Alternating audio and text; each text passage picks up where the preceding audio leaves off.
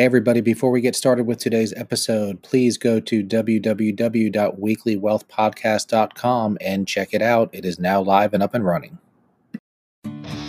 This is the Weekly Wealth Podcast with certified financial planner David Chuddick, where we discuss the wealth-building mindsets and tactics that can help you to build and maintain wealth for you, your family, and your business. Okay, so welcome to this week's episode of the Weekly Wealth Podcast. This is David Chuddick, and we talk about the mindsets, the tactics, and the strategies to help you and your business to build and maintain wealth. So we have a treat today. We have our Director of Financial Planning, Patrick Sherman, here on the podcast today, and we're going to talk a little bit about just the process of financial planning, what it is, what it does, and some other details there. But before we get started, Patrick, tell us a little bit about yourself, tell us about your professional background, and maybe a little bit about your family and anything personal. Sure, David. Well, thanks for having me. Really happy to be here today. So a little bit about myself. I live here in Charleston, South Carolina, and I've been in the industry about 11 years now. And so originally I started with a local firm here that was associated with MetLife, which is an insurance company, and later moved to another local independent investment advisory firm. And so worked for those two firms from 2009 to 2017. And between the end of 2017 and beginning of 2018, I started my own registered investment advisory firm. And so I'm working on building my business here locally. And then like you mentioned, I am helping Parallel Financial with their financial planning needs and their client needs. So that's pretty much it. Originally, I'm from Dayton, Ohio, and moved down here right after college. I went to the University of Kentucky. And, I graduated in December of 2008. So at that time, the Great Recession had just started.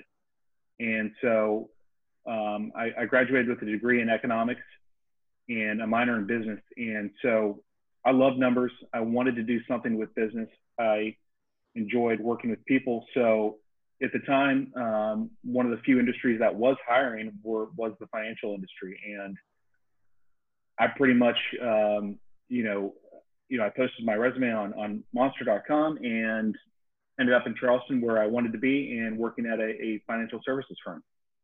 Well, there are a lot worse places in the world to end up than Charleston for sure.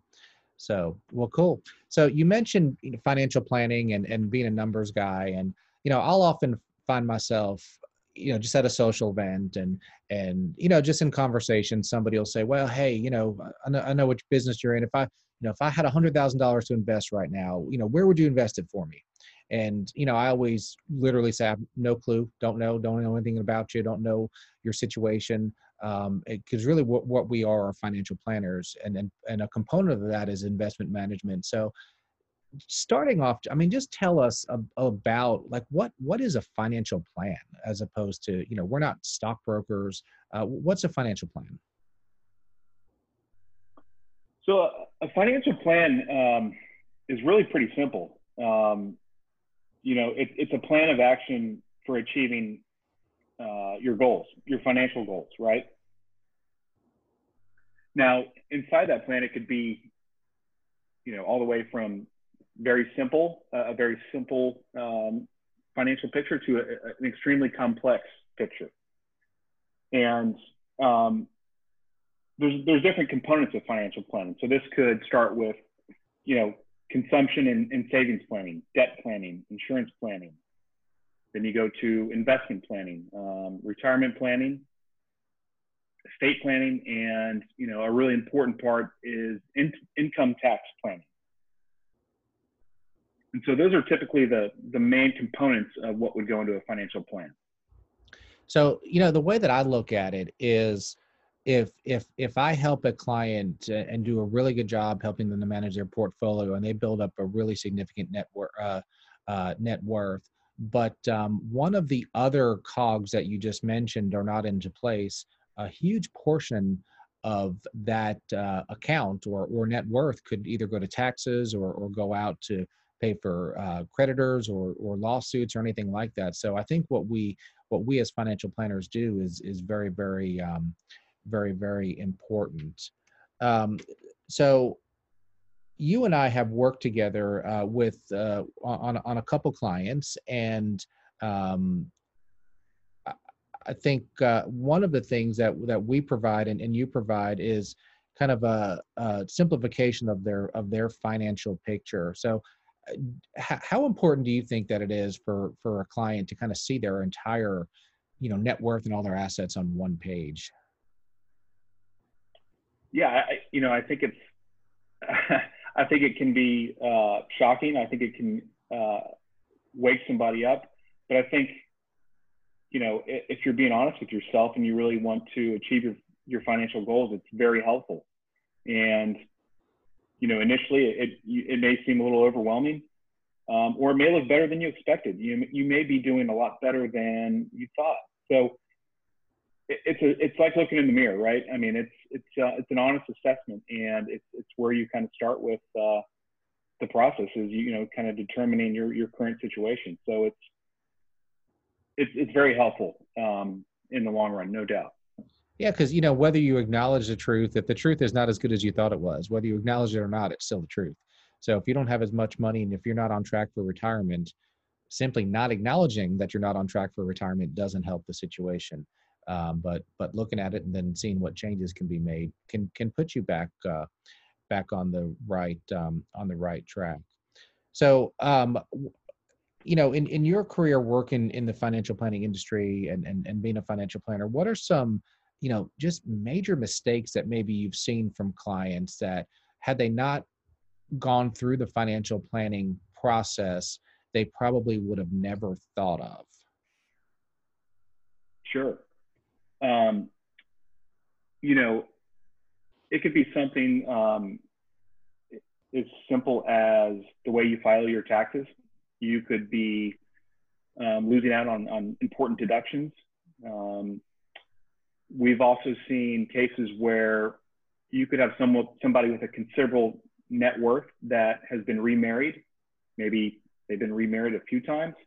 And if all their estate planning documents, insurance documents, are not up to date with their current plan, that could be, that could lead to a rude awakening as far as, wow, somebody passes away prematurely and they leave all their, assets and estate to their ex-wife. Like that can happen. And oftentimes if we don't catch that early on, I mean, that's And there's pretty much no going back from that, right? I mean, if a life insurance policy is whoever the beneficiary is, I mean, short of proving fraud, I mean, that the first wife is getting that money, even if he's four wives later, right? Unfortunately, yeah, that's true. And that's why, it's so important to pay attention to the details, And I think that's why the one place details where are we important. function a little bit almost like accountability partners. I mean, obviously, there's not that much expertise involved with, let's just check your life insurance and see whose name is on the beneficiary. But let's be honest, nobody ever does that. Nobody on their own is going to look at their life insurance beneficiaries. But when your financial planner is saying, hey, part of the process is to review your beneficiaries, then it gets done. And a lot of what we do does require expertise, but that's just one of the simple things that doesn't really require much, but it needs to be done for sure. Absolutely. So, Yeah, absolutely. um, another thing that I've seen is, I've seen wealthy people not have wills. And, we don't do wills. We're not attorneys, but we can certainly say, Mr. Client, Mrs. Client, we are calling an attorney and setting an appointment for you to get your wills done before you leave this appointment because it's that important. And, without that component of estate planning, there could be a tremendous issue. And the healthcare directors and everything else that people don't think about need to be done. And that's part of a financial plan for sure. So, in the financial industry, um, the the term financial advisor is kind of generic, and um, so what we have a fiduciary responsibility to our clients. So talk a little bit about what what that word fiduciary means. And then also, talk a little bit about how financial planners get paid. As far as, typically we're not collecting commissions, and we don't have any one product to push because that's not the goal. The goal. So talk a little bit about kind of what a fiduciary is, and then what kind of costs could be involved for a financial plan. Sure. So a fiduciary, is no different than your doctor or your lawyer. They're bound and upheld to, always act in your best interest. And that's not always the case across our industry. Some of the big corporations, some of their advisors and brokers, they're not required to act in that fiduciary capacity. Now, I think our industry is changing for the better. I think we're all moving towards that model, but it hasn't always been that case. So, you want to look for an advisor that is working in the true fiduciary capacity, meaning that they're completely objective. So let me ask you this. Let's say I'm only licensed to sell one type of product. If that's the case, I almost have to make that product look like it's the best for most people, or else I don't get paid at all. And we all have personal bills to pay. So I think what we do is a little bit different because we don't have any bias towards any one type of product, where we don't get paid any more or any less on by who's a beneficiary on your life insurance policy. We just want to make sure that it's right. That's correct. There's different ways that advisors are compensated, and they should let you know how they are compensated. Mm-hmm. I just to give you a little bit of personal, business acumen. I started a firm that is fee only, and a big reason I went that way was to avoid any conflict of interest with my client's best interest. And the prior firms I worked at, we were compensated through commission and fees, and I decided that why not just take that conflict completely out, and that way I can always work in my client's best interest. So fee only is the word that's thrown out. What for the lay people out there? What does fee only mean? Fee only means that you're only compensated by fees that you charge your clients. Meaning there are no commissions, there are no incentives, kickbacks, anything from any other compensation, basically. So the only compensation is directly from your client for the services that you provide. Okay. So yeah, that definitely takes out that human, potential to suggest something just to earn a commission, for sure. So that's great right there. Let me just say this, that there are good and bad advisors on both ends of the spectrum. So it doesn't mean that one is bad or good. It's just they're compensated differently, and there are some tremendous advisors that are compensated through different commissions and fees, and there's good and bad advisors that are compensated fee only. So it's just important for the consumer to know. Sure. Well, I think ethical people will always behave ethically. However, conflicts of interest do arise and everything, and we all are humans. And I know as a CFP, and I know that you're sitting for that monster of an exam pretty soon, we have a very strong code of ethics that we need to which we need to adhere, and that puts us at a very high standard as well. So, what the cost of a financial plan? I mean, I know there's a lot of legwork for the financial advisors when working with clients. There's client meetings. There's to fact find and find out what's important. Then there's the expertise, and then there's calculations and everything else. I mean, what are some of the ranges that you've seen as far as costs for financial plans? Because bottom line is, nobody works for free, and we typically charge for our services. So how do you normally work planning fees? Sure. Yeah. So there's a pretty wide spectrum there, and I think it really depends on a firm's what their clientele is like, what their niche clientele is like. But, I'd say typically what I've seen is most of your financial plan fees, your planning fees would be from, starting, around $1,000 to $5,000. I'd say the majority of that's probably the most highly populated range. But if you're working with really high net worth people, and you could see planning fees all the way up to six figures. But I'd say, like I mentioned, the majority would be from the $1,000 to $5,000 range. Okay.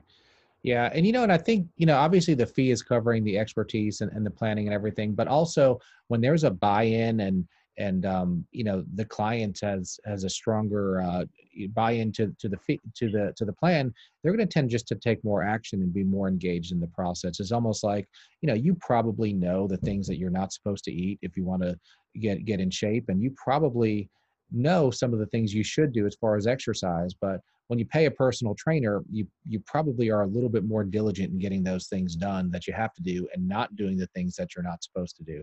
And I think a lot of what we do does function in the form of accountability and almost coaching to an extent. So how do you feel about what are some of you mentioned the areas of financial planning. What are some that you just see are neglected most often? Like I said, it's quite often people think of us as money managers and investors, which is a lot of what we do, but it's not all of what we do. So where have you seen some bigger mistakes?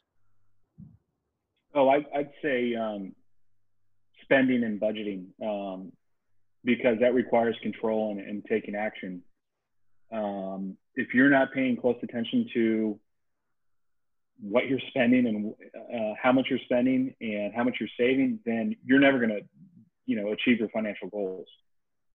And that's not just for poor people, right? I mean, you could make $1 million a year, and if you're spending 1.1 million, the math doesn't work, So that's correct.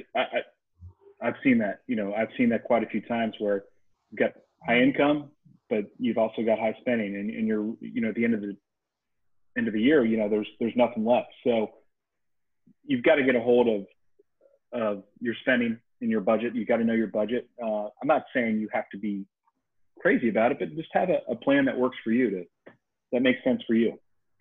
And have you ever found it difficult just to have that uncomfortable conversation with a client, maybe someone who's very wealthy, and say, look, I mean, how do you tell them that they're going backwards? I mean, have that conversation with me. Maybe I'm making several $100,000 a year, and my income is really strong, but every dollar is leaving. I mean, what would you tell me? Well, typically they know. They know. They know what's going on. I think sometimes they just need the accountability. They need someone to hold them accountable, and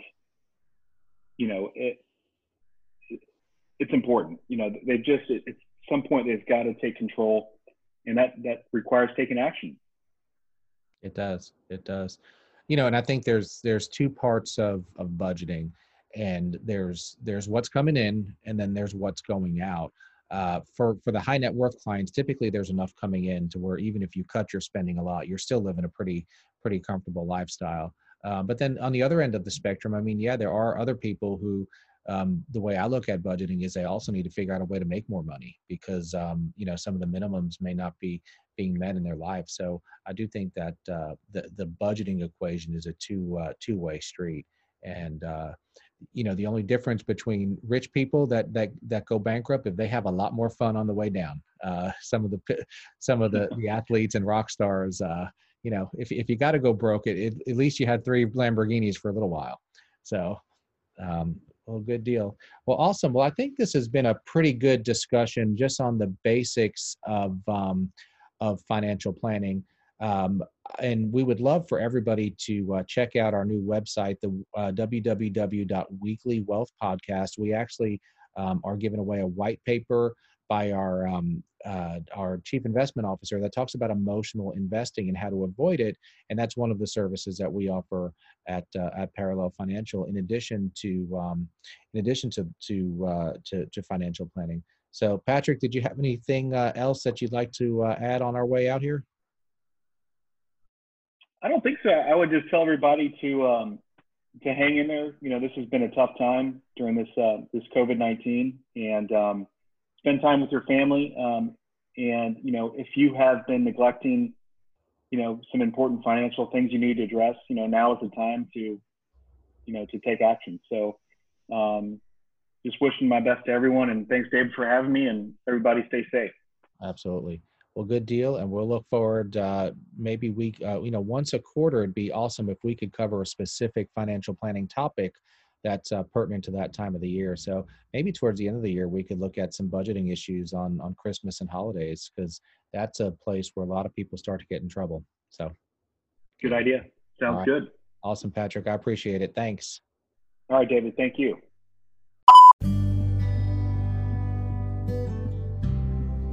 So thanks again for joining us this week on the Weekly Wealth Podcast. It was great to have Patrick Sherman on our episode today.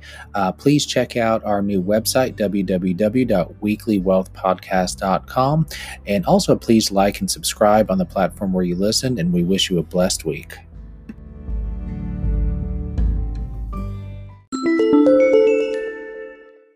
The information contained herein, including but not limited to research, market valuations, calculations, estimates, and other material obtained from Parallel Financial and other sources, are believed to be reliable.